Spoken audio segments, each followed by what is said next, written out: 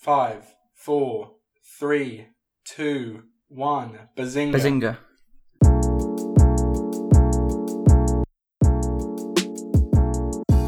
Hello and welcome back to the Now Showing podcast. I'm your always handsome host, Sam Houston. I'm joined by the gremlin of that we call Jordan Luke McDonald. I completely unnecessarily mean from me there. I've never seen Gremlins, so I mean, I wouldn't necessarily have known, what they look like. I was going to be self-deprecative and then compliment you, but for some reason at the last moment, I just changed my mind and just went absolutely hog Go wild. back to your true nature. That's what it is. How are you doing today?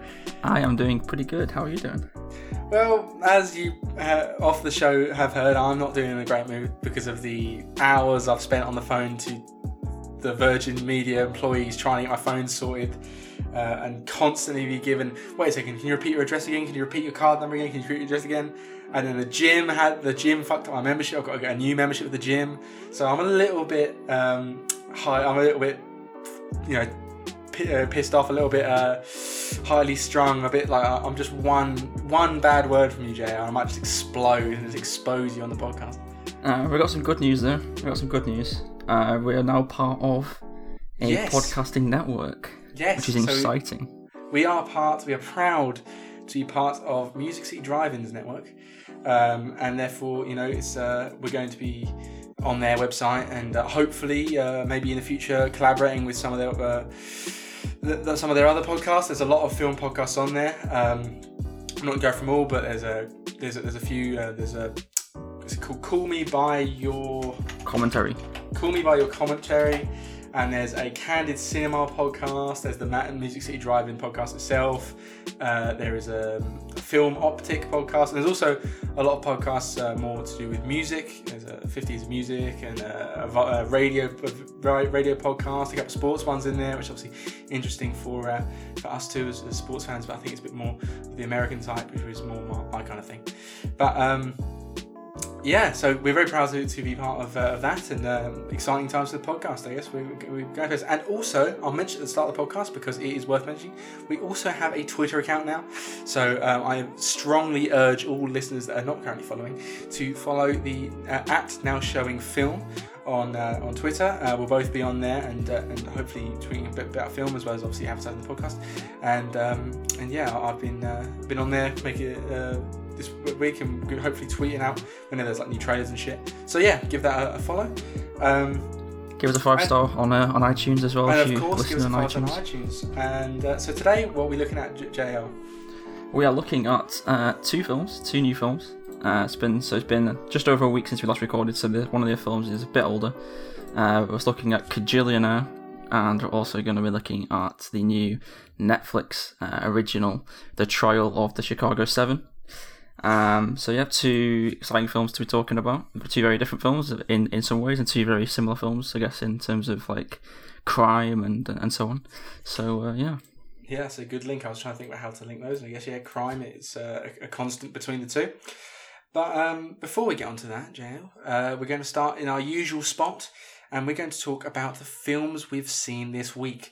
And I'll start us off because I normally start off with you. So I'll start with me. I saw a few films in the week and a bit because, as I previously mentioned, I went home for the week, so I've been not in my usual uni spot. And on the train back to Ely, I watched the entirety of Being John Malkovich. A film written by one of your favourite writers. Was that be a true statement, Charlie Kaufman? Yeah, for sure. And also one we've talked about before on the podcast. Of course, a classic from the Now Showing.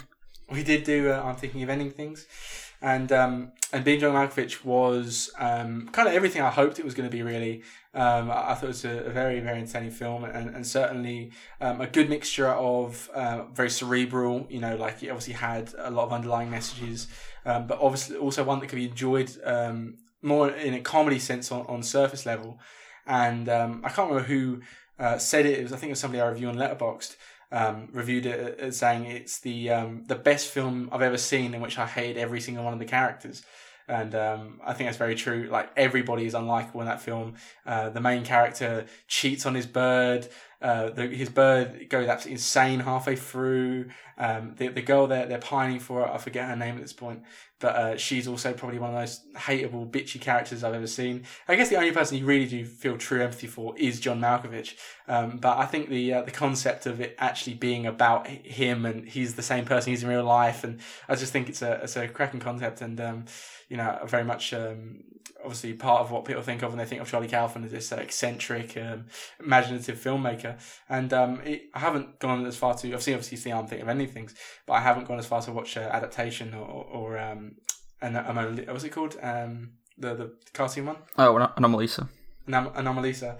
I haven't watched those, or Syndicate in New York, which I know is one of your favourite films. So I need to go watch those because I was a big fan of that. Other than that, another film that I watched that I'd also put in the category of cerebral and a bit of a thinky film was You Were Never Really Here. You Were Never Really Here. Is that what it was? Yeah, You Were Never Really Here. Yeah, You Were Never Really Here, starring Joaquin Phoenix, which was again similarly very good. I actually would say that the amount of hype and press I think I heard about the film means that I probably thought it was going to be a little bit more breathtaking than it was. I thought sometimes the character decisions were a little bit random, and I thought that I was a little bit confused, not plot wise, but I was confused at motivations at points, and I felt that the film maybe could have benefited from a bit longer screen time. I thought that a few things flashed by, but I thought despite that criticism, I thought it was pretty damn good. One of the another standout performance from Joaquin Phoenix, and certainly one that made you feel a lot for the main character and sympathise with her a lot. And a very, very good picture, and I would recommend it.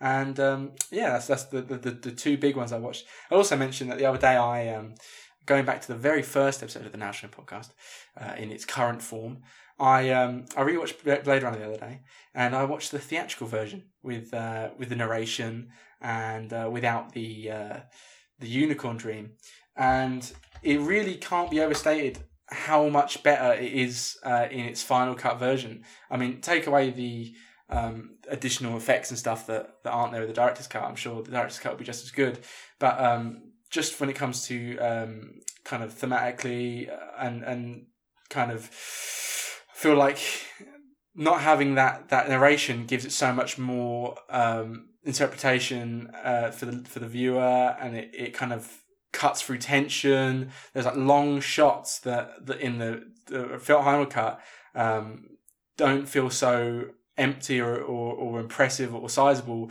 when you're paying attention to Harrison Ford going, well, I was a paid killer in those days, and it just kind of going over, and it also has a really, really cheesy ending. So I think, if anything, I appreciate Blade Runner more because of watching the theatrical version. It's obviously one of my favourite films already, I've made that clear, but I think my appreciation for the original, it goes up when you see how such a clear, had such a small thing on the surface has such a clear impact on the technical standards of a film. Yeah, very much about like adding to that noir feel, I guess, with the narration there, like the kind of sort of classic detective almost like approach. It would have suited black and white better than the final cut would have. It would have been better in black and white, you think? Yeah, because that old detective cigar out of his mouth. Yeah, I mean, I think there's a reason why my cinema is bringing that back. The Blade Runner, the original. I think it's on Friday, actually. I'm not too sure, but it's coming up pretty soon. And I think there's a reason very much clear why they have decided to go with the final cut and not the theatrical cut. Mm-hmm. As you say. Definitely. So what have you been watching this week, JL? I've been watching a lot of stuff as usual. Some stuff I can't talk about because we're reserving it for next week's podcast because they are not out in the UK yet. I managed to see them. Nice little perk of having my Limitless membership is that I get some premiere screenings every now and again. So those two films I saw premieres over the past couple of days.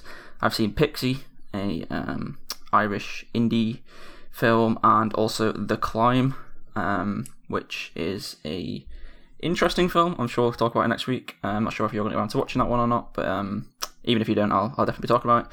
Directorial debut based on a short of the same name, and that'll be one to look forward to next week. In terms of this week, what I actually want to talk about, one big film I want to talk about was the BFI London Film Festival closing film from this year was Ammonite, which was a very interesting film, has drawn a lot of comparisons to Portrait of a Lady on Fire, which came out last year by Celine Sciamma, who I've actually seen one of her films fairly recently, a couple months back now, which was Tomboy, which I really, really liked. And I've heard very good things about Portrait, and it's drawn very much comparisons in terms of style and theme and character because of the lesbian protagonists and its focus on their relationship. And a lot of people have been saying this film isn't as good as Portrait. I'm quite lucky, I guess, in that regard that I've not seen Portrait yet, so I'm kind of not judging it against something else, especially because it's so recent. I feel like that's probably playing into a lot of people's thoughts on this film. But it was actually a really interesting film, directed by Francis Lee, who also directed God's Own Country, which I've not seen yet, but also heard very good good things about. And so this film is set in 1840s England. It follows paleontologist Mary Anning, who I actually never heard of before, and I was kind of halfway through thought, hang on, this is based on a real person. I didn't realise, I didn't read anything going into it. All I knew about was the fact that it was about like a lesbian relationship. That's the only thing I knew. So yeah, I was very kind of going very blind and didn't know very much about the characters of the story, and it was very much a love story rather than a biopic. It was very much focused on relationships between characters rather than maybe their achievements, which was quite interesting, especially from. There's been some talk as well, I've heard, about the fact that it's directed by a man, which is interesting, especially given some of the intimate scenes. I won't go into too much detail in case you want to watch it yourself, but there's a lot of increasingly intense love scenes, I shall say, between Kate Winslet and Saoirse Ronan. So sick. And yeah, so there's been a bit of, I wouldn't say debate or sort of criticism. I think it's more just reconsideration of those scenes in light of the fact that it's directed by a man. From the male perspective rather than the female perspective. Are those scenes true to life? Are those scenes genuine or authentic or what? But what I will say is we've been talking a lot on the podcast recently about Oscar potential, whether the Oscars still go ahead as planned or what. I'm assuming they're going to. Obviously, they've announced that they've been delayed. But until April, isn't it? Yeah, but if they do go ahead, one thing for sure I can say is that Kate Winslet, for me, is a dead cert for Oscar for leading actress nomination. If she's not nominated for this film, I will be very, very surprised. This is very much a film which is based on show don't tell. Sometimes it's a bit too much show, is one thing I will say. But it's very much a physical and emotional performance. Lots of silence. There's not much dialogue in the first 20-30 minutes. Very much about facial expression and posture and gesture and just sort of glances between characters and so on. So very much a physical performance, and one I would definitely recommend you get around to watching if you get the opportunity to see it. I was quite lucky to see it at the cinema. Hopefully you can see it as well. But yeah, one to watch for sure. And in terms of Saoirse Ronan, she's been a bit mixed reactions in terms of her performance. I think she was exceptional, though. Some people are saying that she didn't really portray the character in a genuine way, but I think she was very good as well. Obviously, my love for Little Women as well, maybe come into that. But I think it's nice as well because in this film, I don't know if I've heard of that one. I think in this film it's quite interesting though because she's generally played the sort of strong women like in Little Women and Lady Bird and so on. And in this film, she's very much the opposite, very vulnerable, very timid at times at the beginning, very dependent at times. So yeah, very different performance of her, which is what I liked quite a lot about it. And then I did finish Bly Manor, Haunting of Bly Manor, which is the Netflix The Hill House follow-up. Very briefly, I'll just say I enjoyed it. I thought it was good, but they definitely... it's not really a spoiler. In the last episode, one of the characters says this is about a love story, not a ghost story, and that's very much true throughout. It's not as scary as Hill House. So if you were jumping a lot at Hill House and finding it very spooky, it's not as much of a horror as a tragic or like a tragedy and a romance story and so on. There obviously are horror elements in it and it's ghosts and whatnot, but it's not as scary as Hill House. But I'd probably say I preferred Hill House overall for that reason. But yeah. I will say, first thing, apologise to the audience and I guess JL in post because I had a lot of mic trouble. So if my mic volume is going up and down, that'll be why.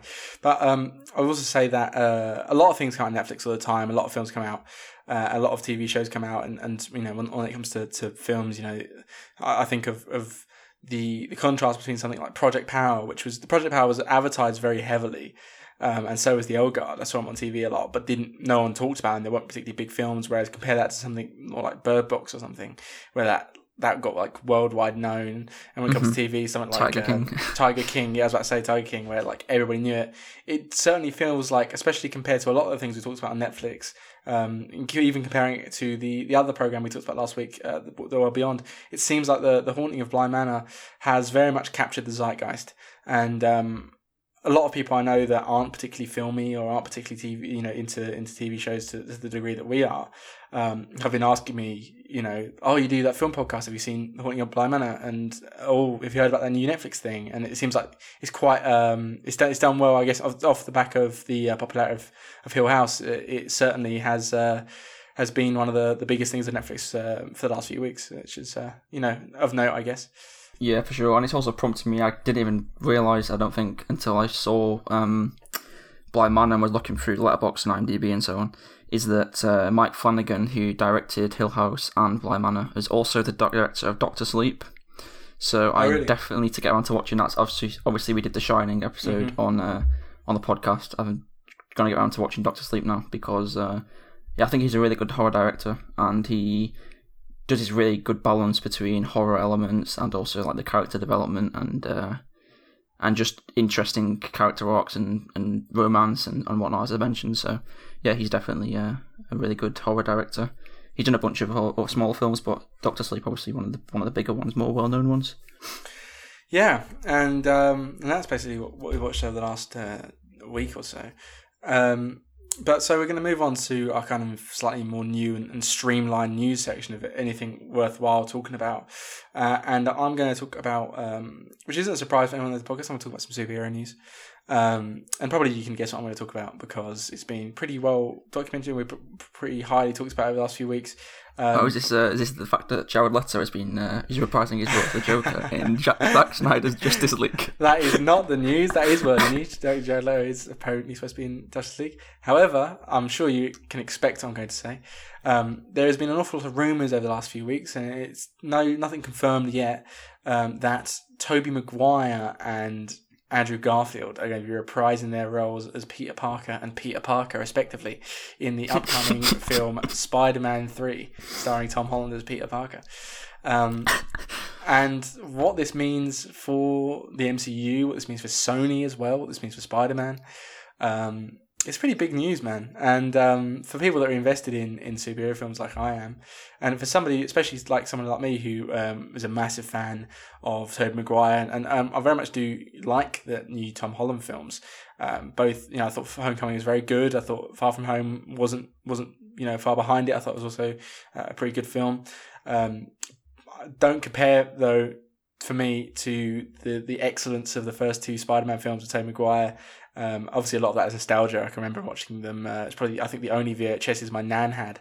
But I fucking love Tobey Maguire films, so his Spider-Man film. So I'm very much excited, and I'm quite enthralled by the idea of like the concept that, you know, there's rumors that they're going to all meet up in the third act with Doctor Strange going to bring them through, and they're all going to fight their respective rogues gallery, and you're going to have, you know, the old Doctor Octopus, and you know, you're going to have Willem Dafoe as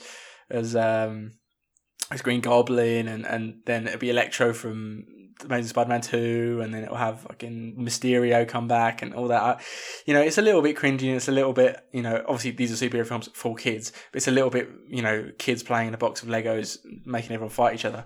But I'm pretty hyped, man. But you weren't too big on the idea. You were a little bit like, you know, when I first said it to you, you were a little bit like, oh, well, it's a bit Spider-Verse-y.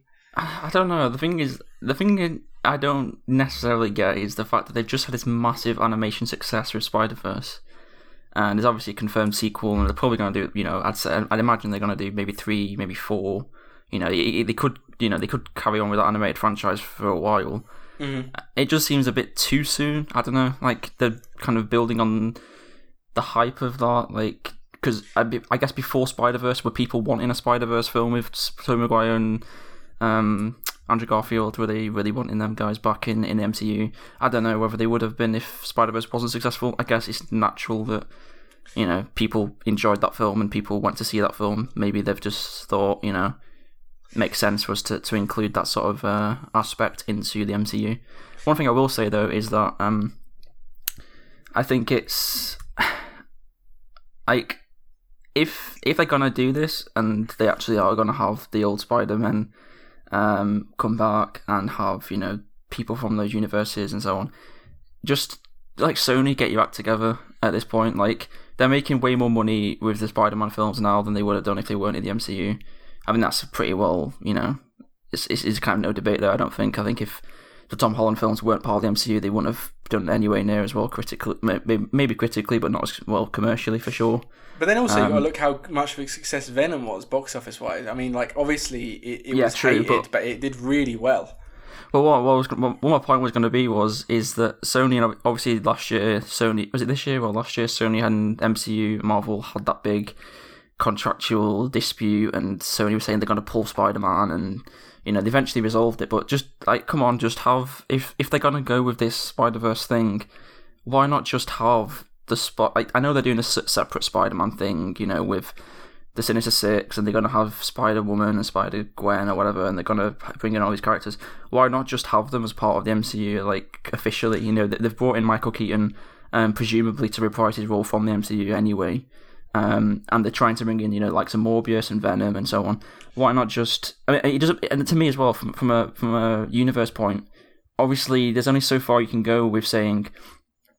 Like, they did it in Endgame, and they did it in Spider-Man Far From Home, and, you know, why characters weren't available to fight against the villains, but there's only so far you can go on with a Spider-Man universe, especially when it's going to be going on for so long, before you can say, hang on a minute, why is it only Spider-Man who's fighting these people? Why isn't Doctor Strange, why isn't Captain Marvel coming to help against, you know, Morbius or Venom or whatever?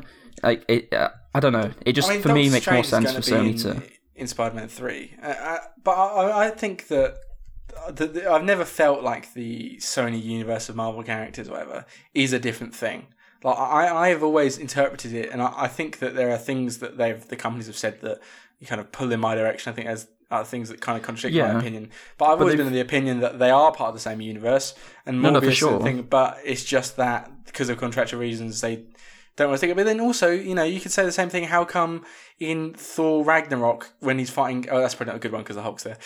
How come in Iron Man 3 when he's fighting off some random cunt, then like, how comes Captain Marvel doesn't come down from space? Or how come in, you know, Captain America, the fucking no, it makes sense, but what I mean is, like, when it comes to... You know, that makes sense, but what I mean is, like, when it comes to, say...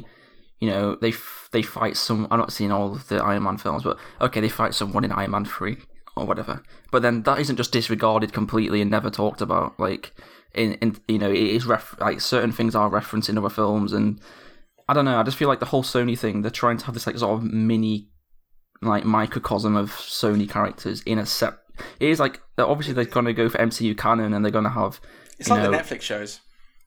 Yeah, for sure. But I don't know. I feel like if they're gonna have this big universe, they should just say outright, you know, these just why keep it separate as well? Like, they've gone for the Avengers, they've gone for this big thing where they want all the superheroes to come together and fight against the big bads. You know, Sinister Six versus the Avengers would be, I think far more interesting than Sinister Six versus Spider-Man.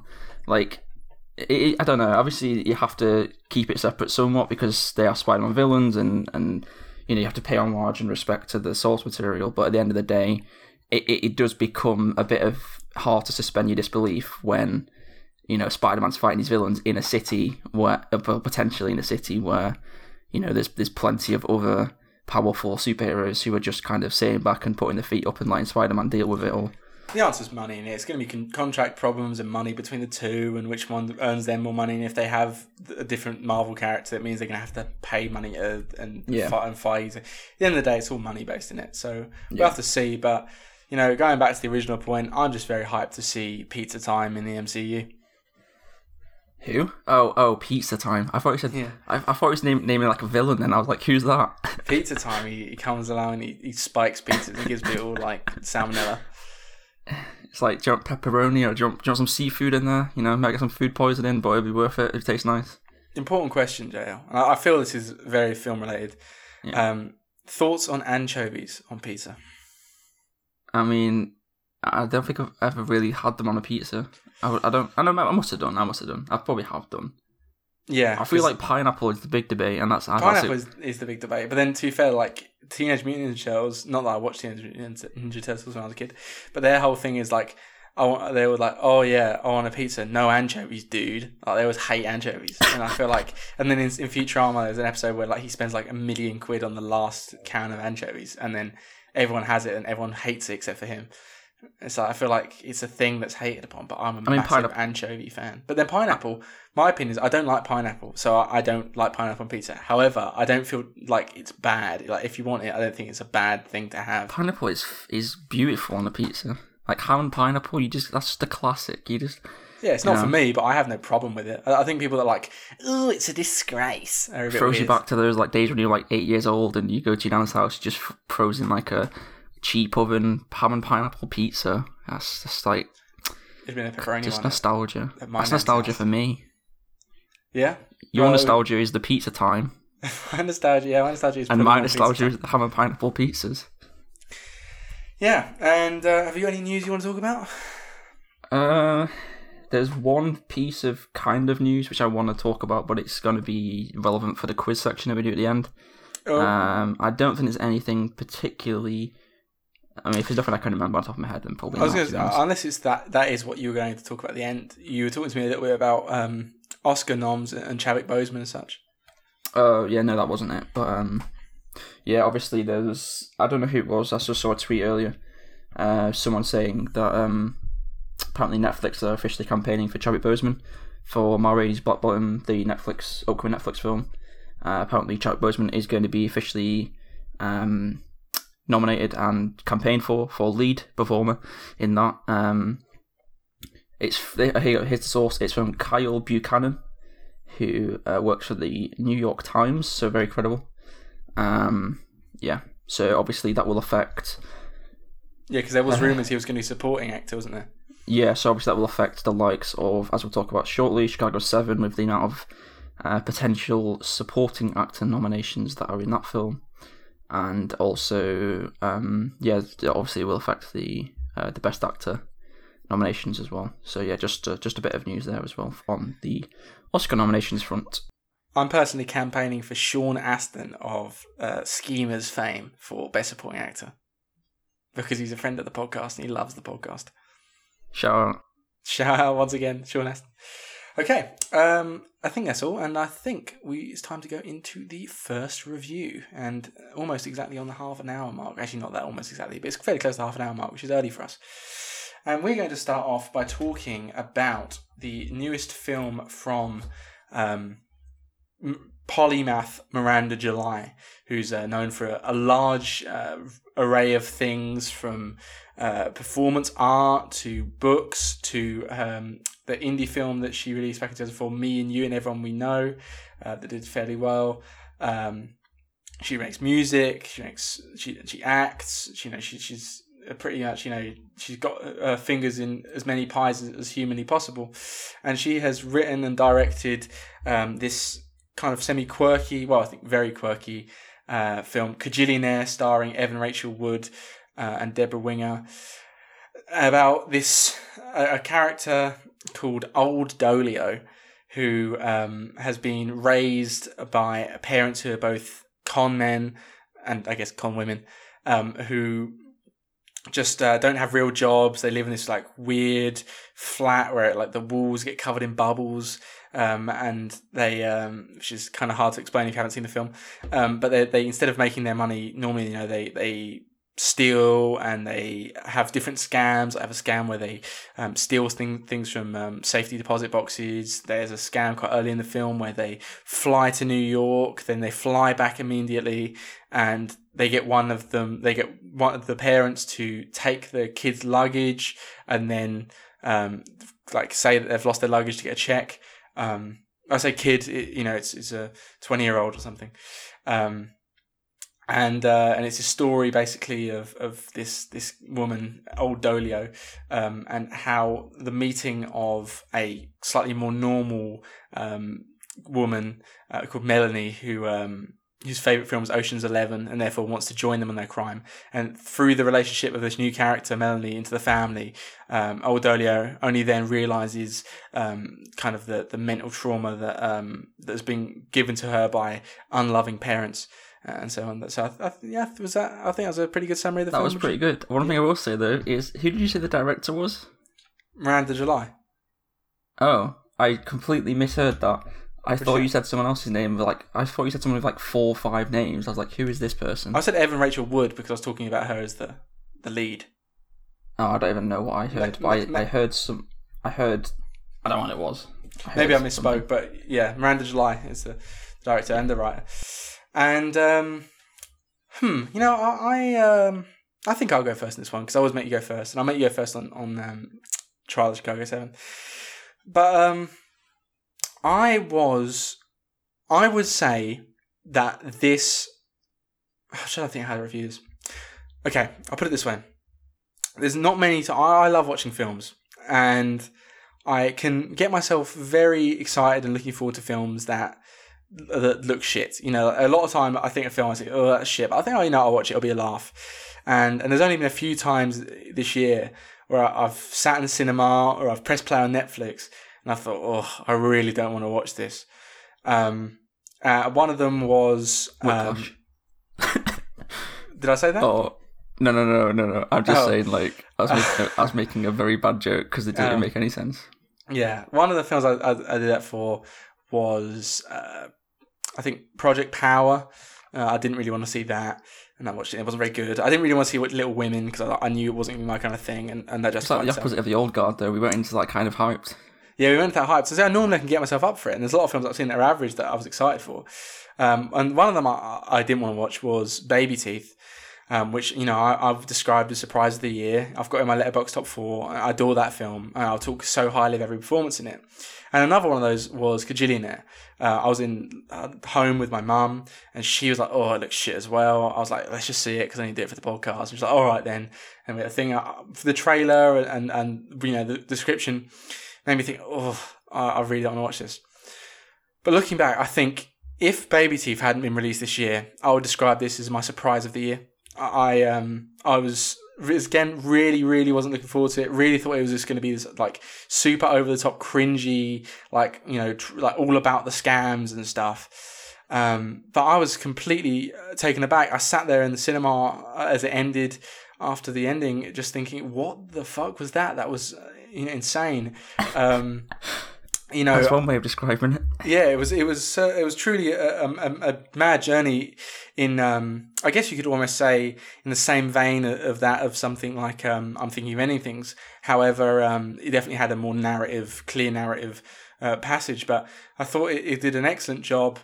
I've always kind of said that the greatest tool of any filmmaker or any director is to make you feel the emotions they want you to feel without the feeling that you're pushed into it, to make you feel the way that you're supposed to about a character without them just outwardly doing it, outwardly putting it in your face.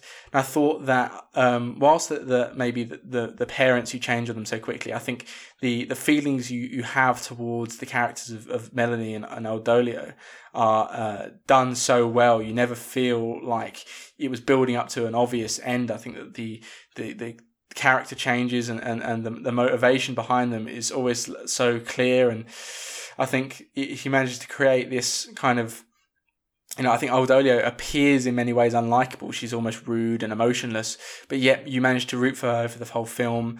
And the juxtaposition between her and her love interest, Gina Rodriguez, who plays Melanie, is so, the juxtaposition between the characters creates this lovely opposites attract feeling. And again, it's a relationship that you're rooting for throughout the film, and spoilers, but eventually gets paid off. I thought the cinematography was the beginning of the film starts a little bit shaky. They have that literally shaky feel of whenever they talk a lot about the end coming, these earthquakes that are going to kind of end the world that get told to her by old Dolio's dad, and it has this effect where the whole camera shakes and it looks very low budget, I think. And at the beginning of the film, it happened, I was like, oh, the cinematography is going to be awful. But then within 25 minutes, there's these shots of her on her own on the plane back and on the bus back, and I just thought could easily be posters. I thought that the score was actually up there with everything I've watched this year. I thought that the score was absolutely impeccable. I'm sure that's something that we probably will agree with, even if you didn't have as highly opinion as I did. I think we can both agree that the music was very good. Yeah, for sure. Yeah. But yeah, as well as it was funnier than I thought it was going to be. And the performances, obviously I've talked to both of Richard Wood and Gina Rodriguez, but the parents, Richard Jenkins and Deborah Winger, were outwardly funny on a lot of occasions. I think it was a very, very beautiful love story. I think it showed a lot of good subtext and also very clear narrative about the bad parenting. Obviously it's summed up in this kind of almost unbelievably bad example, but I think it ties into a lot of issues with parenthood that a lot of people obviously have to deal with. And I thought that it's revealed later on in the film that she's 26 years old, which makes you question a lot of the events of the film, because I always thought the whole film she was a bit like 19. But yeah, the way that her parents treat her and kind of this concept of freedom and independence and living for yourself and kind of how hard it is to break away from that, that worked so well with this big crossroads that comes midway through the film when she thinks she's dead and this whole world, and she kind of goes on about having no regrets, and in that moment she realizes all the things that go wrong, and it kind of makes that big switch, especially with her view of her parents, that I thought was done in a really good way and a very artsy way. If I was to go into negatives of the film, I'll say that there are a few events throughout the film for the parents. That there's one big event that happens where the parents, I guess it's a bit of a spoiler, try to fuck her friend, their daughter's love interest, and I didn't see that coming. In retrospect, I guess you always think they're going to be shitty, but you don't really get that vibe into them. So that was a surprise. So I think maybe the kind of the unfamiliar character direction from the parents, but I think realistically the biggest issue, I think, is something that a lot of the critics of the film, such as Mark Kermode, who wasn't so favourable of the film, I watched his review the other day, describe about it's kind of a little bit over quirky in points. The key ones that I think of are their landlord cries uncontrollably randomly, and there's bubbles coming down from their apartment every 25 minutes or whatever, or every hour or so. I thought those things were unnecessarily quirky, unnecessarily kind of a bit mad, but overall I thought it was a fairly beautiful representation of a lot of real life issues that a lot of people go through, painted in a bubblegum light. And I would give the film probably an 8 out of 10, and it definitely has stuck with me. Okay. Well, how do I follow that? Because I am as confused as to what to say about the film as I was when I watched the film. It would okay. So I want to kind of have more of a discussion, rather than a review on my end, because I think I agree with a lot of what you've said, and I still maybe didn't like it as much as you did. So it might be interesting just to maybe go into a discussion format and just sort of, just sort of pick apart things that you said, or maybe add something to myself. Maybe you can just comment on them as we go. But I think overall, one thing I will say just straight from the get-go is you went into this not expecting very much and unable to hype yourself up and being pleasantly surprised. I was not necessarily fully 100% hyped as something like Tenet, for example, but I went into this with a lot more hope and a lot more maybe expectations than you did, and I came out liking the film, but I came out also kind of going, I really, really wanted to like that a lot more than I did. I just didn't really click with it, I don't think, maybe. And I just kind of felt overall it was kind of hard to take too much away from the film. It kind of, for me, felt like it was struggling to find its feet, what he wanted to be. What did he want to say? What what was it? What was the point of it all? In a way, I think the ending, as you mentioned, was in spite of what I've just said, I thought the ending was very satisfying and rewarding and paid off a lot of things.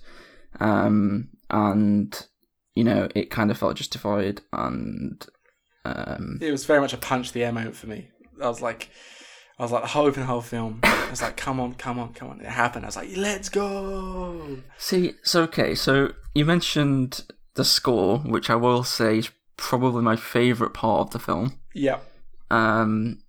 Emile Masseri, I think that's how you say it, and I'm probably butchering the name, but also did the score for Last Black Man in San Francisco, which I've not seen yet. But a lot of people were saying, please get nominated or win awards for this score, because as I'm assuming that they didn't win for that film or weren't even nominated. I'm not too sure, but a lot of people are saying that Emile deserves a lot more. Emile Masseri deserves a lot more praise and a lot more,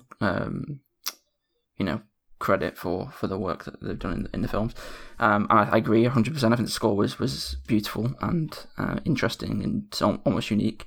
And performance-wise, I think the acting was very good throughout. I think especially the two sort of main characters, so to speak, of Evan Rachel Wood, who I know from Westworld, so I know that she's very competent at playing unusual characters, a character with multiple facets and different intricacies, and obviously in Westworld she's playing Dolores, one of the robot characters, like the park guests. So very much a multifaceted performance in that show, and I think she kind of translates that really well here. Even though you mentioned that it kind of feels emotionless and that kind of emotionless quality at times, I think there was still definitely different strands of her character, especially that were sort of borne out throughout the development of the film. Obviously, as she develops this friendship and relationship with Gina Rodriguez's character, you definitely get a sense that she's starting almost from nothing and sort of building up towards something, which is obviously paid off at the end, as I said before. And the chemistry between those two I thought was really good. I thought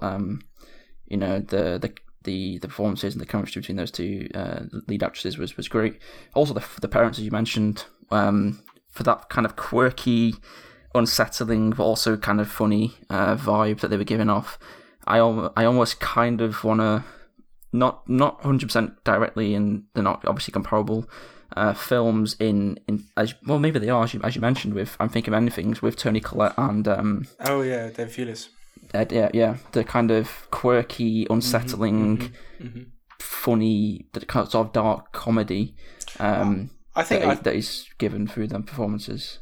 I think, when you say you don't really know what it is, it doesn't know what it wants to be, or I think there is a part of which I agree for that, and I think that is most summed up for me with the issue I had where it kind of goes over quirky. That's why I've only given it 8 and not higher, or 4-star instead of a 5, whatever.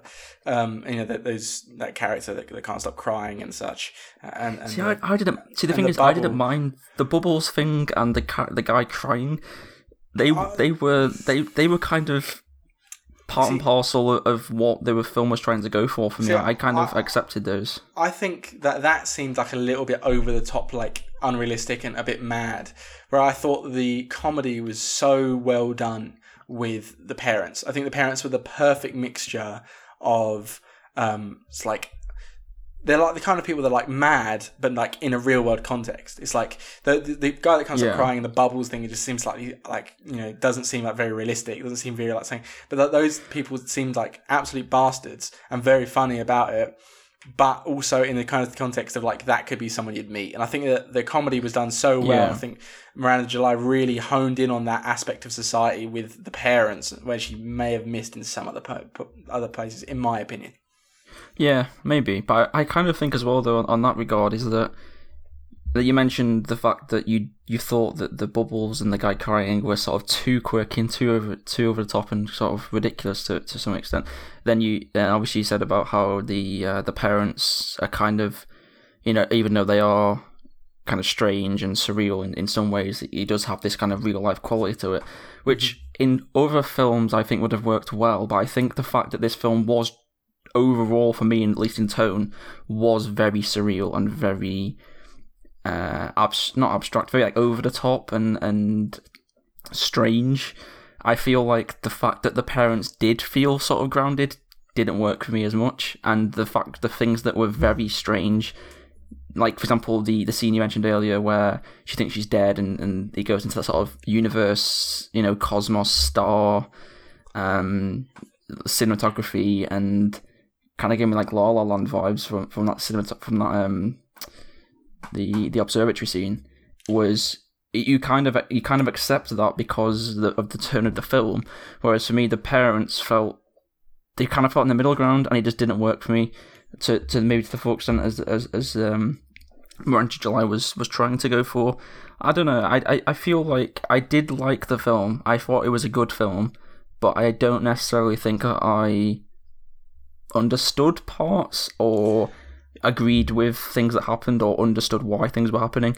For example, you mentioned the scene in the film where the parents try and have the threesome in the with the Gina Rodriguez character, and it just felt kind of like, really, like, where's this come from? Why is it happening?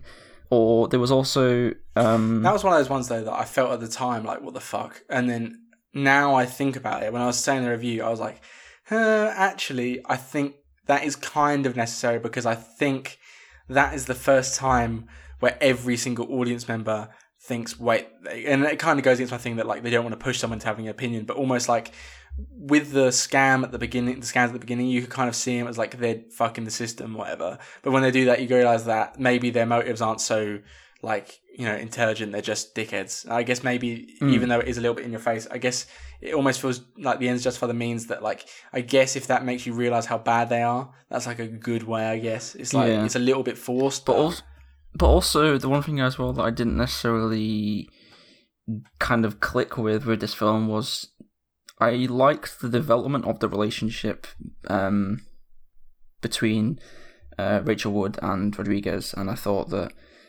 how that kind of progressed the character of Oldolio and sort of pushed her to challenge her life and stuff was interesting. But the kind of way that the relationship came about, I just didn't really accept that.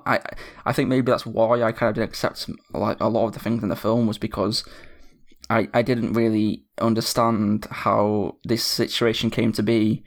And that's also maybe what played into that scene that I mentioned with the parents, because also how did that come to be? Because it just feels kind of like it's happened just for a film to happen. It doesn't feel natural, or doesn't feel like this would actually, why is this character that they met on a plane just suddenly becoming part of their crew, as if they, that she's known them for a long time, or so some things that were happening as well just felt as if it was like the timing and the pacing just felt a bit off as well, in terms of how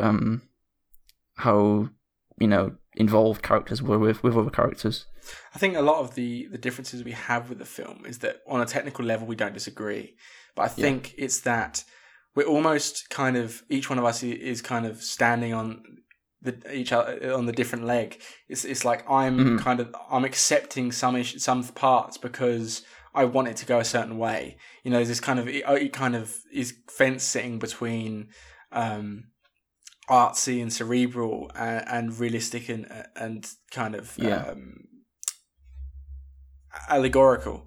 And I think that I'm kind of have my foot down on like, I want it to be, I want it to be a believable comedy with, with allegory and such. And I think you're more on kind of wanting it to be a bit more on that thing. And that's why you accept parts like the bubbles and the guy laughing, and then perhaps don't feel so strong about the parents. I think it just comes from what we want it to be. I think that's obviously important, I guess, in any film, is what, when you, especially within the first kind of hour of a film, you kind of make up your mind on subconsciously on where you want it to go and how you want it to go and what you feel about it. And I think maybe the reason why I liked it more than you, or you liked it less than me, was just for what we were seeking from it, and because it felt like it could have gone a lot of ways, and maybe it went in a way that suited me. Yeah, maybe. I think it definitely could have leaned more into that surrealism, and also one thing I will say is that I forgot what I was going to say now. I forgot to say.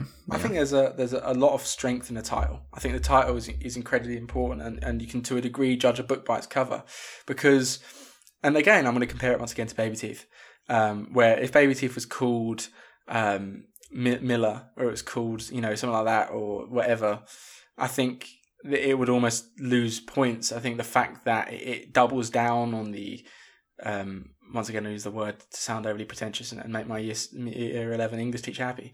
The allegorical sense of that Baby Teeth that comes with the coming of age of Elisa Scanlon's character in that film. It's comparative to Kajillionaire, because I think the film, only after watching the film, I think you realise the importance and meaning of the phrase Kajillionaire.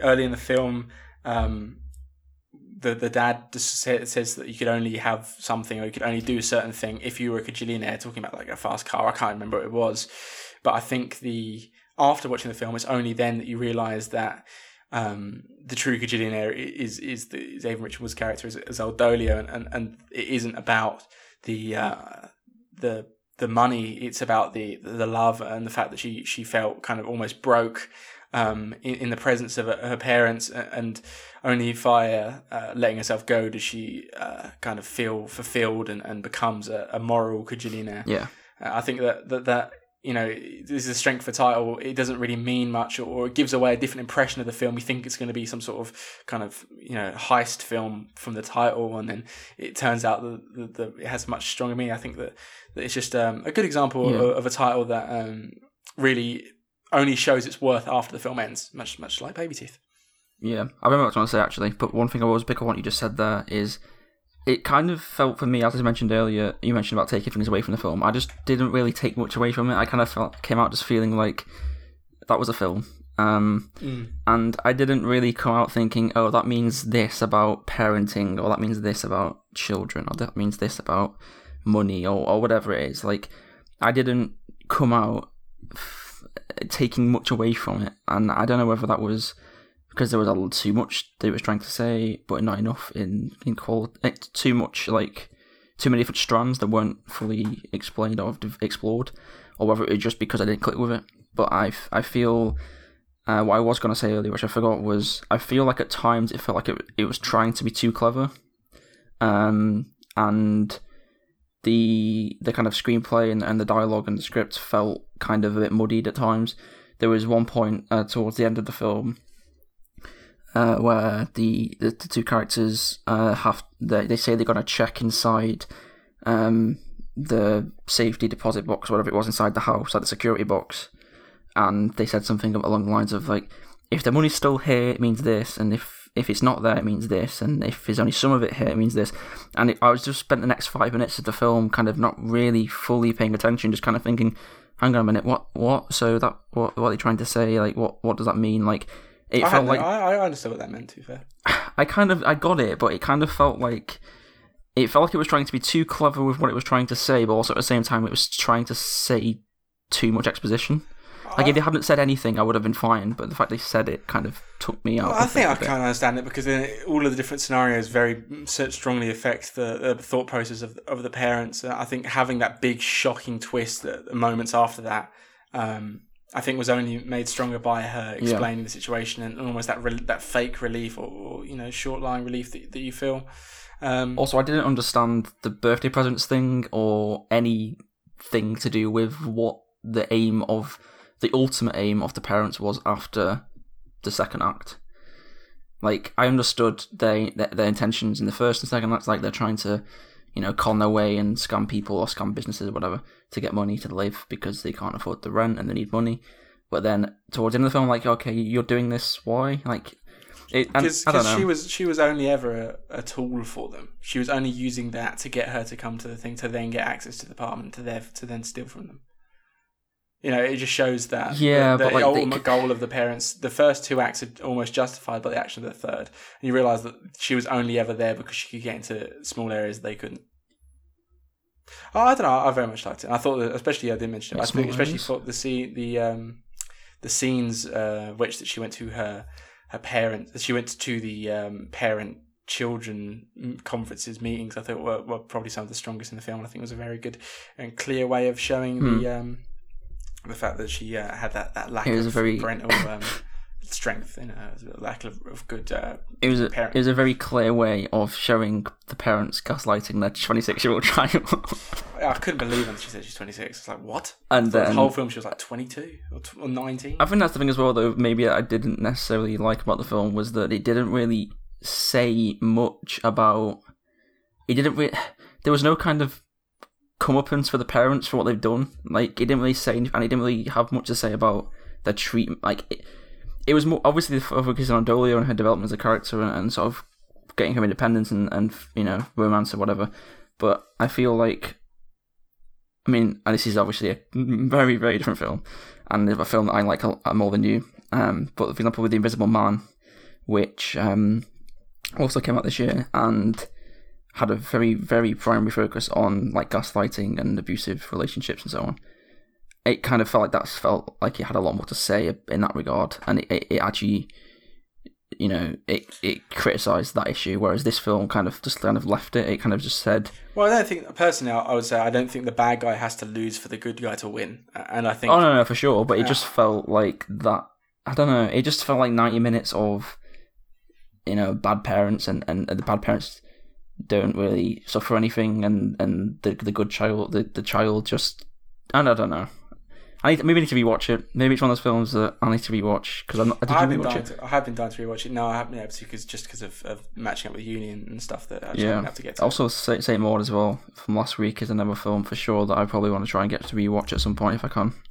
Okay, and moving on. I think it's time to move on. So, if you want to give that final rating, so I gave that an 8 out of 10. A conservative 8 out of 10. Ooh, it's a tough one. I feel harsh giving it this score because technically like cinematography and direction and acting and cinematography and composition and the music was all good. It would feel harsh to give it less than. Okay. I'm gonna give it a 6. A 6 out of 10. Yikes. I feel like it was lean. It could vary. It could vary from a 5.5 to a 6.5. I'm just gonna go for a 6 just because it's the middle ground. Okay. Yeah, and maybe I need to rewatch it. Maybe I just was tired or not in the mood, or I don't know what. But maybe if I rewatch it, it'll help me. You know, maybe get your level of appreciation. Kermode didn't like it a lot. And that moves us on to the main film of the week, which I have a lot less to say about, to be fair, which is the Netflix film, The Trial of Chicago 7. I was thinking about spoilers in this. Do you think the fact it's a Netflix film changes the need for spoilers? So I feel like if it's a Netflix film, I don't really care about spoilers as much because you can just go watch it now. Everyone has Netflix. I'm going to say Netflix. The fact it's a Netflix film and the fact that it's based on a real event should probably mean we don't need a spoiler warning. So, well, yeah, we'll give a spoiler warning now, is that everything we say is going to include spoilers. And you can go watch it now because if you haven't got Netflix in 2020, you're probably living on a rock, and you can't say it's because you're broke because everybody knows someone that has Netflix that you can steal from. Okay, let's talk about The Trial of Chicago 7. Trial of Chicago 7 is the real life story of, well, it's 7 but really 8 individuals who were involved in a set of protests/riots at the 1968 Democratic National Convention in relation to wanting to end the war of Vietnam. Due to the fact that the protests turned into a riot, they were seen as by the new government, led by Richard Nixon, of being kind of trouble starters and kind of against the state. So they were taken to court, obviously taken to trial. That's what the film comes from. And the film follows the story of the trial and them trying to plead innocence and get around a very clearly unfit judge and a number of dubious legal practices. And it is, I guess one of the most notable things for it is that it has one of the strongest ensemble casts of 2020. It features the likes of Sacha Baron Cohen, Eddie Redmayne, how do you pronounce his name? Yahya Abdul-Mateen, yeah. Jeremy Strong, Michael Keaton, Joseph Gordon-Levitt, Mark Rylance, loads of people. There's loads of people. You know, you we're going to talk about that later because of the Oscar nominations, of course. But it follows the trial, and it's probably one of the more hyped films that has come to on demand this year, and I know I was certainly looking forward to it. I watched it today, and you watched it yesterday, and I'd like you to tell me what you thought of the film, JL. I thought, okay, this is going to be very, not similar completely, but somewhat similar to my thoughts on Kajillionaire, actually, a bit of a parallel. Really? So, not to the same extent, my final review will be higher than a 6 out of 10, but what I will say is I went into this expecting a lot. I saw the trailer on Twitter when it first got posted by the Netflix account, a month or two ago, whenever it got posted. And I was like, oh, this trailer looks really good. Like, I don't know too much about the story, so it will be interesting to learn about it. The cast looks really good. Aaron Sorkin directing. Obviously, it's his second film directing, but he wrote The Social Network, which is one of my favourite films ever. So I was expecting very, very, very, very, very high things. I was, it's never good to go into a film thinking, right, this is going to be a 5-star film. But, some certain films with directors or cast attached, you kind of have that expectation. I think we all thought Tenet was going to be great. Yeah, for sure. So, yeah, what I will say is that I was ultimately underwhelmed, but still impressed. I think that's probably the summary, the headline. Mm-hmm. Yeah. So, I think, given the screenplay for Social Network, which is one of my favourite screenplays ever, this was kind of a bit lackluster. Like, it was good. It wasn't like bad, but it was just a bit generic. And there were certain parts which I really, really liked. There was some really nice imagery and like cinematography, and I think you can tell for sure this was Netflix put probably a fair bit of money into this in terms of like the production value and the sets they used and some of the like the reenactments that they had were quite impressive, I thought. However, I think certain parts of dialogue were quite weak. I think the performances of the ensemble cast you mentioned, so Sacha Baron Cohen, Eddie Redmayne, Adolmadi Mateen, and so on, were very good. I thought some were stronger than others, and there's been a bit of a debate, which is what I wanted to ask you about on the podcast. Is who did you think was maybe the standout or the standout pair, or maybe there's two, maybe there's 2 people or 3 people or whatever. I think from what I've been reading in the reviews before the film came out and people's letterbox reviews and just general things I've been hearing on social media and stuff, is that it's been very, people agree that the cast is generally good in terms of the performances, but there's been a bit of a divide between who people think has been to stand out. Obviously we talked earlier about the Oscars, and we referenced the supporting actors who could be nominated. I don't know, what do you think? Because I want to get your thoughts first, actually, on who you think. Who do you think will or could be nominated for supporting actor for this? Okay, this is tough. I'm not sure about who will. I've got a feeling that maybe Eddie Redmayne might. Who would you like to be? But I think, based on the film, the best acting performance in the film came from Yahya Abdul-Mateen, his role as what's his name, Bobby Seale. Mm-hmm, However, I think that he got significantly less screen time, and was much less the focus of the almost equally good Sacha Baron Cohen. The thing about Sacha Baron Cohen's, I think it's a tough one, because you could say Eddie Redmayne, you could say Jeremy Strong, you could say Joseph Gordon-Levitt, you could say a lot of people. I thought Michael Keaton was surprisingly impressive for how much he showed. I thought he still stole the 2 scenes that he really was the focus of. But I think about Sacha Baron Cohen, I think I dare say I actually don't think Eddie Redmayne was very good. I wasn't particularly impressed by Eddie Redmayne. I thought he didn't come across as believable a lot. I think he was passable. I think that's the word you would probably use. Yeah, but I've got to say I was a little bit disappointed. I thought he, I think ever since The Theory of Everything came out, I had such high hopes for him, and I haven't particularly taken to him since. I thought, obviously Jupiter Ascending is known for being bad, but I thought Sacha Baron Cohen was exceptionally good. His accent maybe at times was a little bit, on the edgy side, but I thought when it came to conveying I think he conveyed his character's politics and philosophy and emotion to a greater degree that maybe Eddie Redmayne or Jeremy Strong or John Carroll Lynch did. And that's no disrespect to them, because I think that a lot of them are very good. But I just think that Sacha Baron Cohen is, maybe because his character is probably the most important, I think I would go for him as best supporting actor.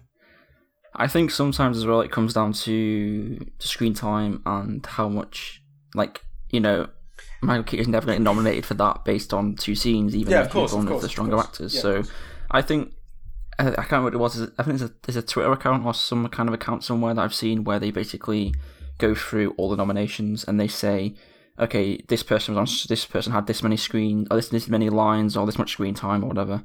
And I'll have to find it and send it to you, but that's quite interesting because he breaks down past nominations and winners and stuff. But I think in terms of who I think, I agree that Michael Keaton was very good in 2 scenes he was in. Abdul Mateen was if he was given more to do, which obviously is constricted by actual events and so on, but I think if he was given more to do in the film, I think he would have been for sure up there as a contender. I would probably go with... Oh, it's a tough one. I think Mark Rylance was very good. Mm-hmm. And I think Sacha Baron Cohen probably was... But they're probably the 2 for me, who I think were the strongest consistently. I'm going to ask you another question. Yes. I'm going to ask you a completely irrelevant of acting performance. Okay. Who was the main character in this film? Who was the main character? Mm-hmm. If you had to give someone, who was the most important the main character? Are you saying who is... this is... I don't know how to word this question. I'm going to give you a question back before I give my answer. So are you saying who in this film... Mm-hmm. Who does the... are you saying who is the protagonist of the film? Is that your question, basically? Yeah, sure. Okay. I would probably say it tries to go with Eddie Redmayne 90% of the time. Yeah, I agree. I think Eddie Redmayne is supposed to be the focus. I think the audience is supposed to resonate with him more than they actually do as well. Yeah, I think the ensemble kind of doesn't help there though, because you kind of expect more from the other people. Mm-hmm. I mean, I don't know. As I said before, I don't know this. I don't actually know about this thing too well.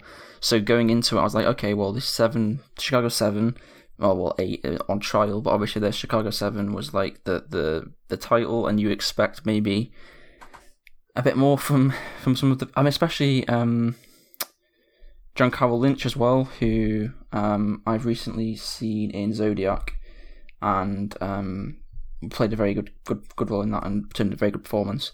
I think I was kind of wanting more from him as well, because they've got these 7 really sort of big name ensemble cast, as you mentioned, and the thing with the Eddie Redmayne thing as well is, what I will say is, they definitely try and push Eddie Redmayne's character, Tom Hayden, to be this protagonist. But then, at times, it just feels like, even though he is the predominant protagonist that's pushed throughout the film, it jumps around too much between the other characters within that limited amount for you to really feel like he is actually the main protagonist. Like, if they'd have just said, okay, right, Eddie Redmayne is the main focus of the film, and then, okay, Sacha Baron Cohen is like the one who's supposed to be like his sort of almost his opposite, his like adversary, even though they're on trial together, he's supposed to be this kind of within the group, he's this kind of at times this opposite figure in terms of he challenges Tom Hayden and so on.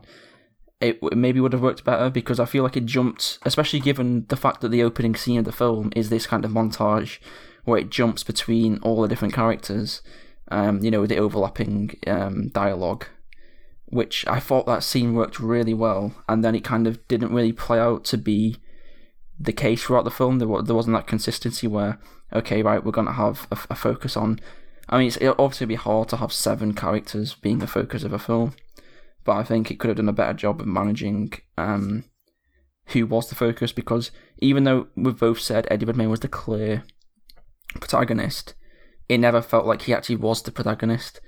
Like, it never felt like he took charge or took the lead in terms of, like, his performance, as you mentioned, for me was passable, for you was underwhelming, and I don't know, it just felt like they could have done a bit better of a job of managing the ensemble.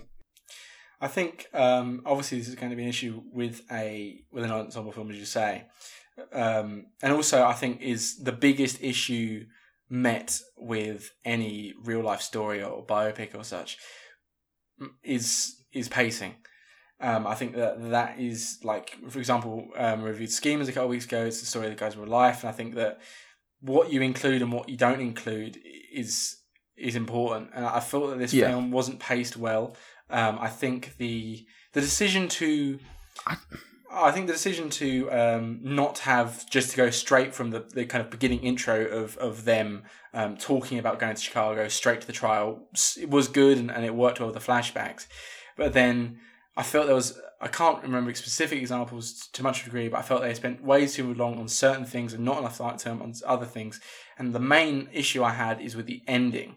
I felt that we have, given up 2 hours of our time to this film to only be told in text a lot of important events. Things like their verdict, things like the results of their retrial. Even if they were given 30-second scenes showing, even if it was after some credits showing they got found innocent on the retrial or whatever, I just felt like we have invested so much time and effort to be treated better as the viewer, to be given more of a kind of cohesive answer, whereas we spent so long focusing over things that were barely mentioned, like the tapes, compared to something that was very pivotal in the outcome of the case. And I think almost that was a conscious decision, like, this is a trial film, this is not about the events, this is not about the verdict, this is about the defence. Yeah. But I felt like it lacked almost a payoff that obviously is going to be an issue with a real life film, but when it kind of is a good story in the end, I feel like we should have at least been given a taste of what that could have been. Yeah, I was just thinking, literally, just before we mentioned the text credits at the end, I was thinking about whether did I like that or did I not like that, and I was about to say I didn't like it because it felt too cheesy, and it felt like, as you mentioned, it felt like they weren't giving us respect to the viewer. But then at the same time, they did the exact same thing at the end of Spotlight, and I kind of liked that because the focus was on the investigation, not the outcome. But I think with this, the reason it didn't work maybe as well is because you spent so much time, because in Spotlight, you're following the investigation from the investigator's side, and the thing they're investigating is pretty bad. Whereas in this, it's kind of like, you sympathise with the characters, and we're following the defence. We're following like the people on trial. So, yeah, I kind of think it would have been more interesting to spend more time with them after. So I'm going to compare this to Schemers, which is the third time I mentioned the film Schemers in this podcast. The first time I mentioned Schemers, is that what happens in Schemers is it builds up to this big point with the Iron Maiden concert. It then shows the character going off his separate way and concluding his story of life in Dundee. And then it has text credits explaining what happens in the years going forward. That's true, yeah. I think that was a way better way of doing it. This has a film about a trial, and a trial essentially exists to determine a verdict.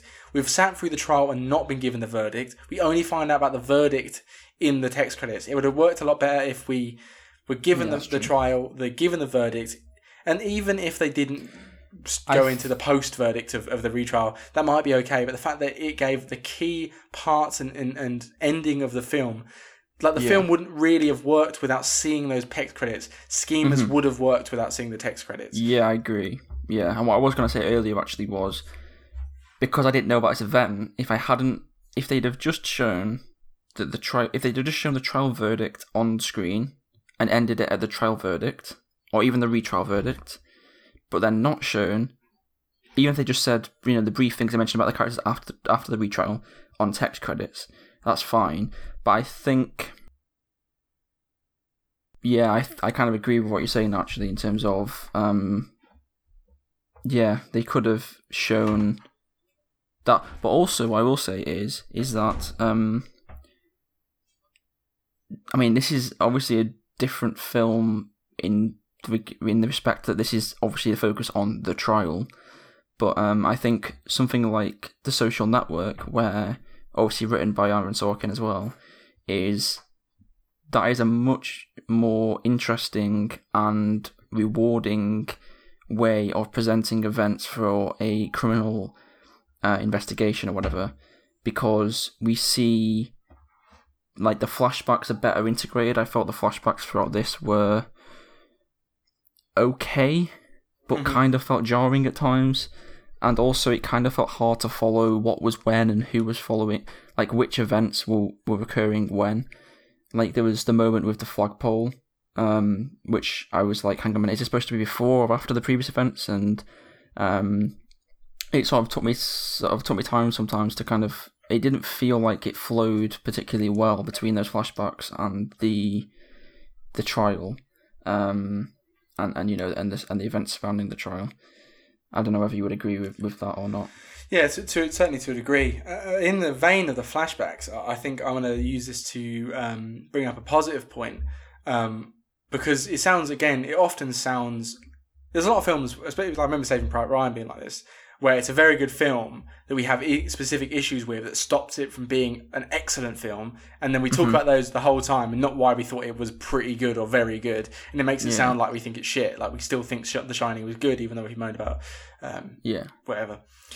But on a positive note, I thought in a similar vein to the flashbacks, the cutaway scenes to Sacha Baron Cohen's character, Abby Hoffman, doing stand-up, talking nice. about the events. I think it was a great way of showing a kind of almost a real person's view, whilst also giving a little bit of a breathing room, a little bit of a comedy vibe, allowing us to experience, and a bit of character development as well. Yeah, allowing us to experience the events through more of a relaxed way, and certainly building up the character of Abby Hoffman and showing what Sacha Baron Cohen's acting abilities are, and I think it's very good in.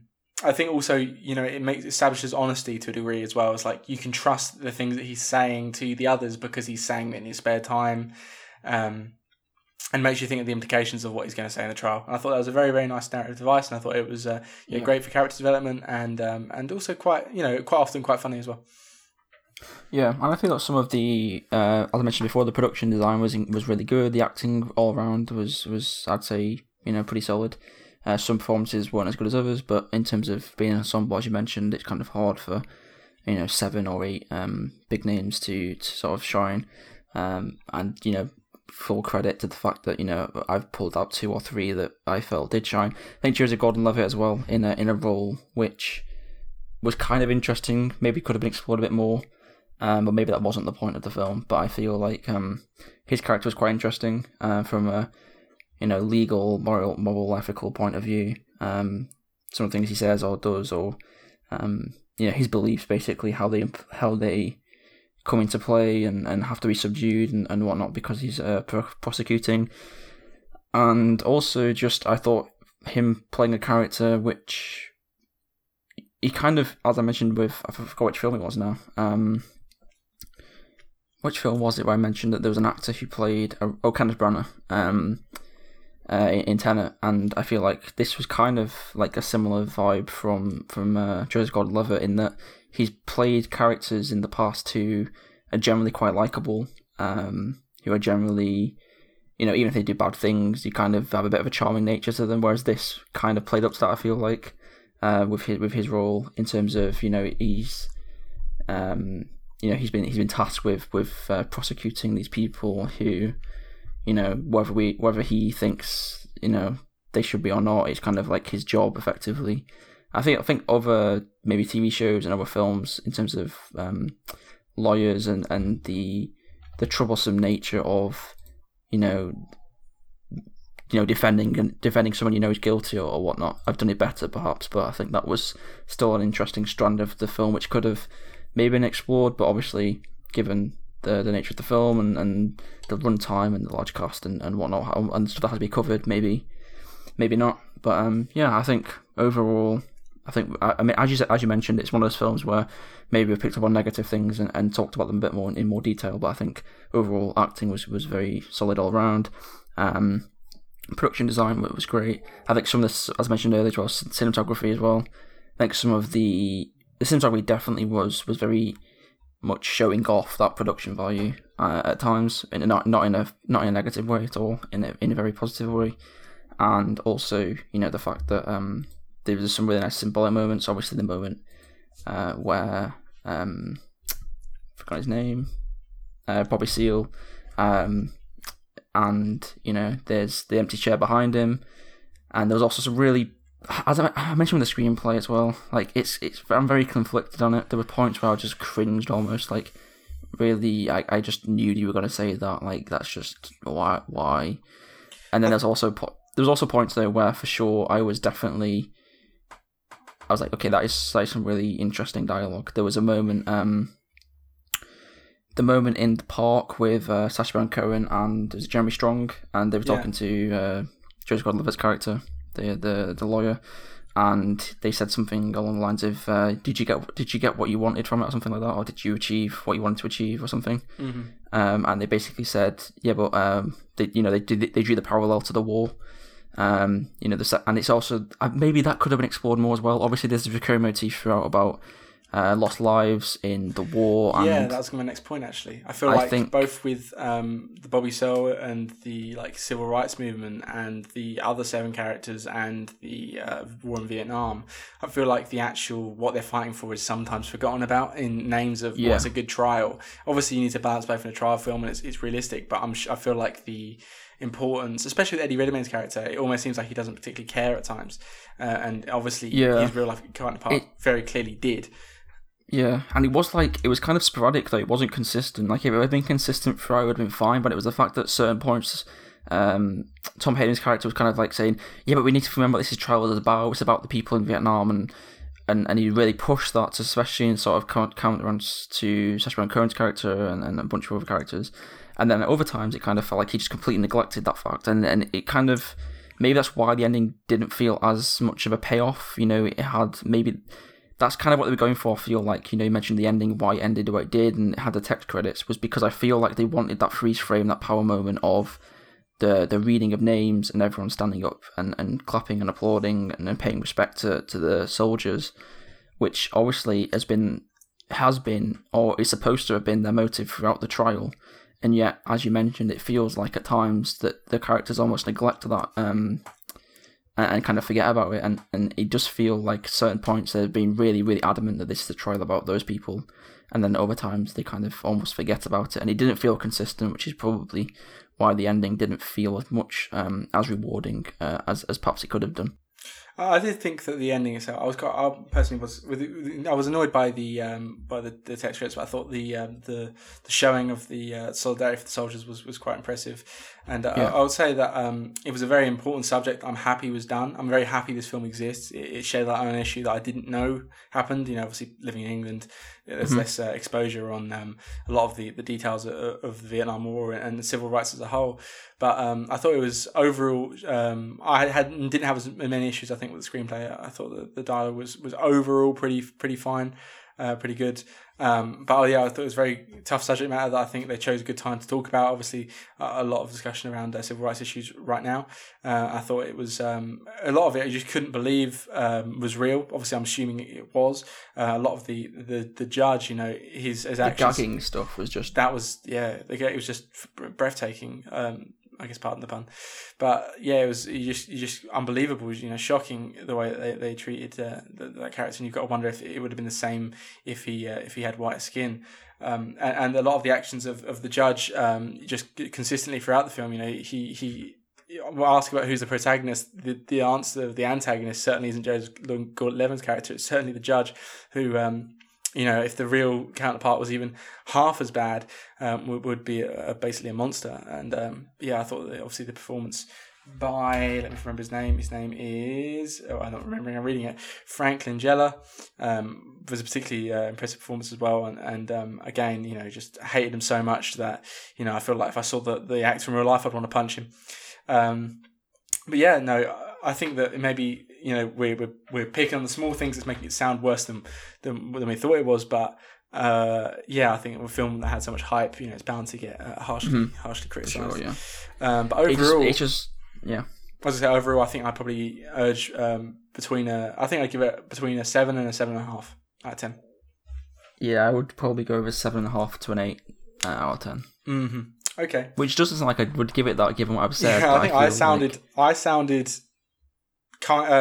less harsh. I think you sounded harsher, but realistically, you probably did enjoy it a little bit more than I did. Whereas, I obviously clearly enjoyed Kajillionaire more than that, and you would not say the same thing. So, yeah. But I think that about pretty much wraps it up. Have you got any parting thoughts on that film? No. One thing I will say, just going forward, is obviously another Netflix film coming out soon. I think in December is David Fincher's new film. Obviously, Aaron Sorkin works with Fincher on Social Network. Mank, which is about the the screenwriter for Citizen Kane, Herman Mankiewicz. I don't know if that's right, but yeah, it's got a Mank in it. Yeah. So that's maybe going to that one. Maybe I should go into that one with a little less expectation, just to manage those expectations a bit. But just interesting as well. You're gonna have high expectations. Well, yeah, true. I'm just interested though because I've seen just been having a quick browse of Mank since I just thought about that, and screenplay for that film, according to Google, is by Jack Fincher, who's David Fincher's father, who passed away in 2003. Yes, yeah, I did read about this. Before he died, he was, I think, quite early in David Fincher's career, he planned to adapt it and then didn't manage to finish it or didn't manage to get around it, and then he died, and kind of ever since he died, he was like, I need to get around to making that film, and then now he's going, and he's like, okay, I'm going to make the film in my father's memory. Like yeah. Well, I need to watch Citizen Kane still. It's been on my list too. For yeah, a I think we might do that. We could do that as a double feature on the podcast. Double bill. We have to do that. Yeah, Citizen Kane and yeah. That's pretty much my thoughts on. It's kind of that same adaptation, being John Malkovich vibe of the film about the screenplay, which I need. Yeah, I don't know how much the film focuses on the actual screenplay and how much it focuses on. Yeah, it's mostly on just him, because it is about him during his time finishing the screenplay. I know that much, but I don't know whether it's more focused on the character study or whether it's going to be a bit of both or what. But we'll have to see, won't we? And yeah, so next week's will probably be be on Pixie, because you've already seen that. It will probably be on Borat 2 and perhaps The Honest Thief, or just Honest Thief. Sorry, not The Honest Thief. If we get around to doing all three. In the meantime, you can find us, obviously you would listen to us, but you can find us on iTunes and give us a 5-star review, as we previously mentioned. You can find us on Twitter now at Now Showing Film. You can check out the Music City Drive-In Network for a range of other great podcasts. You can follow Jordan on Twitter at by Jordan Luke. You can get him on Letterboxd at JL McDonald. You can get me at Letterboxd at Sam Houston, and you can get the podcast on, if you want to contact us, either through, as I previously mentioned, the Twitter, or via going through the email, which is nowshowingpod@gmail.com. Thank you very much for listening, and I'll see you next time. We'll do the quiz. Oh shit! Are you still recording? Yeah, I'm still recording. Okay, we'll do the quiz. Okay, we've already done the outro, and we're going to do the quiz. Shit, sorry. What we're going to do? We'll have to edit this somehow. No, we'll leave it in. Maybe we can just leave it in. We'll just leave it in. We'll leave it in. Okay, so, the quiz. Okay, I completely. I was There's 6 people still listening to this because everybody else clicked off when I did the outro. Right, okay, so I'm going to give you a time limit on this because of the time the podcast has been going on for. But this week, your quiz is on. So basically, this is kind of inspired by the fact that when I was looking at the Netflix Twitter account, posted a trailer for Trial of Chicago 7, and someone in the replies to the tweet put, does this mean I need to catch when Trial of Chicago 1 to 6? So, and also the news, this is the news piece, stuck around, some tasty news, that we're getting a Die Hard film next year. Oh yeah, fuck, I forgot about that. Why don't they let things die? Well, yeah, you have to die soft or something. But But so the quiz this week, I'm gonna give you 2 minutes because of the time we've been going on for. I'm gonna give you a 2-minute time limit. You have to name a film franchise, and you're gonna have to ascend upwards. So you're starting off with a film with no sequel, and working towards a film franchise with 10 films. Oh. And you have to name as many as you can, like one of each, and you can only go up to the next one. You can pass, but if you pass, you can't go back. So you got 2 minutes. I'll tell you when you can start. So the first thing you got to do is name a film with no sequels. Then the second thing you got to do is name a film with 2 films in a franchise, and so on, so on, so on. Okay. Okay, so you have 2 minutes. I should give you 3 minutes. 2 minutes, 3 minutes. 2 minutes. Give me 2 minutes. Okay, 2 minutes starting now. Okay, one film would be Baby Teeth. Okay. 2 films would be Blade Runner. Blade Runner, Blade Runner 2049. Do I have to name both all the films? No, just name the franchise. Okay. Or the... 3 films would be The Lord of the Rings. Yeah. 4 films would be The Hunger Games. Mm-hmm. 5 films would be... Okay, that's the first hard one. Shit. Can you check? Can you check if Twilight? Does Twilight have 5 films? I think that's 3. Does it now 4? It has. Twilight has 5. 5 films. Okay. Okay. 6 5. would be Rocky. Yeah. 7. Now this is when it gets hard. Okay, so I know 8. Wait, 6 says Rocky's not on the Wikipedia page for 6, but I'm going to give it you because I don't know. It's Rocky 1, 2, 3, 4, 5, and then 6 is Rocky. Oh, it'd be Creed. Creed will count as it, but it's fine. You can have Rocky. Okay. Go ahead. Okay, 7 is the hard one. 7 is the hard one. Because I've got 8. I haven't got 9 or 10. But You've currently got just under a minute. Oh, I have... Okay, I think I've got 9. I'm just missing 7. So... Terminator? Does Terminator have 7? No. Does Rambo have... No, Rambo has like 5. 7. No. There's one big franchise. I'll give you a clue. Tom Cruise. Oh, right, you're really giving it away. Mission Impossible.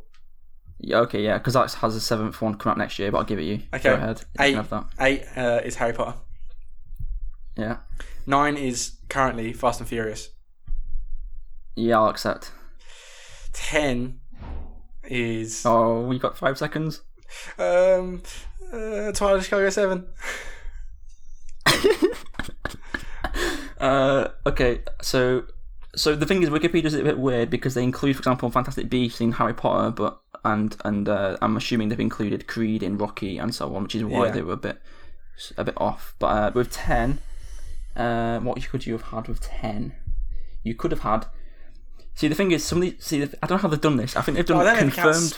Do we count? I think they've done. I was gonna say don't count. I don't think wasn't counting spin-offs because if you counted spin-offs, then there'd be more Fast and Furious, and there would have been 6. No, Fast and Furious has that because the Hobbs and Shaw isn't right. Yeah.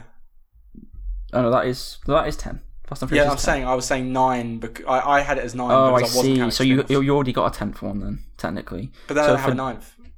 Yeah, so for 10, for example, I think what they've done on Wikipedia is they've done any confirmed films which have a release date. So DCEU apparently has 10 because they've included Wonder Woman and Suicide Squad, even though they're not out yet. I see. So Wikipedia is a bit funny with the way they've done it. Other 9 ones you could have had American Pie. You could have had Children of the Corn, apparently. Dracula. You could have had the Flintstones, apparently. What else could you have had? There's a bunch of films. There's actually a bunch of them. Saw has 9. Really? If I went for 33, I could have gone for Carry On. Texas Chainsaw Massacre has 9, apparently, because of an untitled sequel, which is not out yet, but yeah. I got 75 with MCU. I'll give you that one though. I'll give you a completed quiz this week because that was a tough one and you did pretty well. I got 9. That's pretty good. Yeah, I'll give you 10. I'll give you the 10. No, because my 9 was Fast and Furious. Yeah, but then what would you have said for 10 then? I have no clue. So I'm going to go for the 9. I got 9 out of 10. Okay, go for the 9. Go for the 9. 90%. I'm happy with that. Okay, well I already did the outro. So just follow us on Twitter. Now showing film on Twitter. See you next time. Thanks guys. See you later. Bye. Thanks. Next week.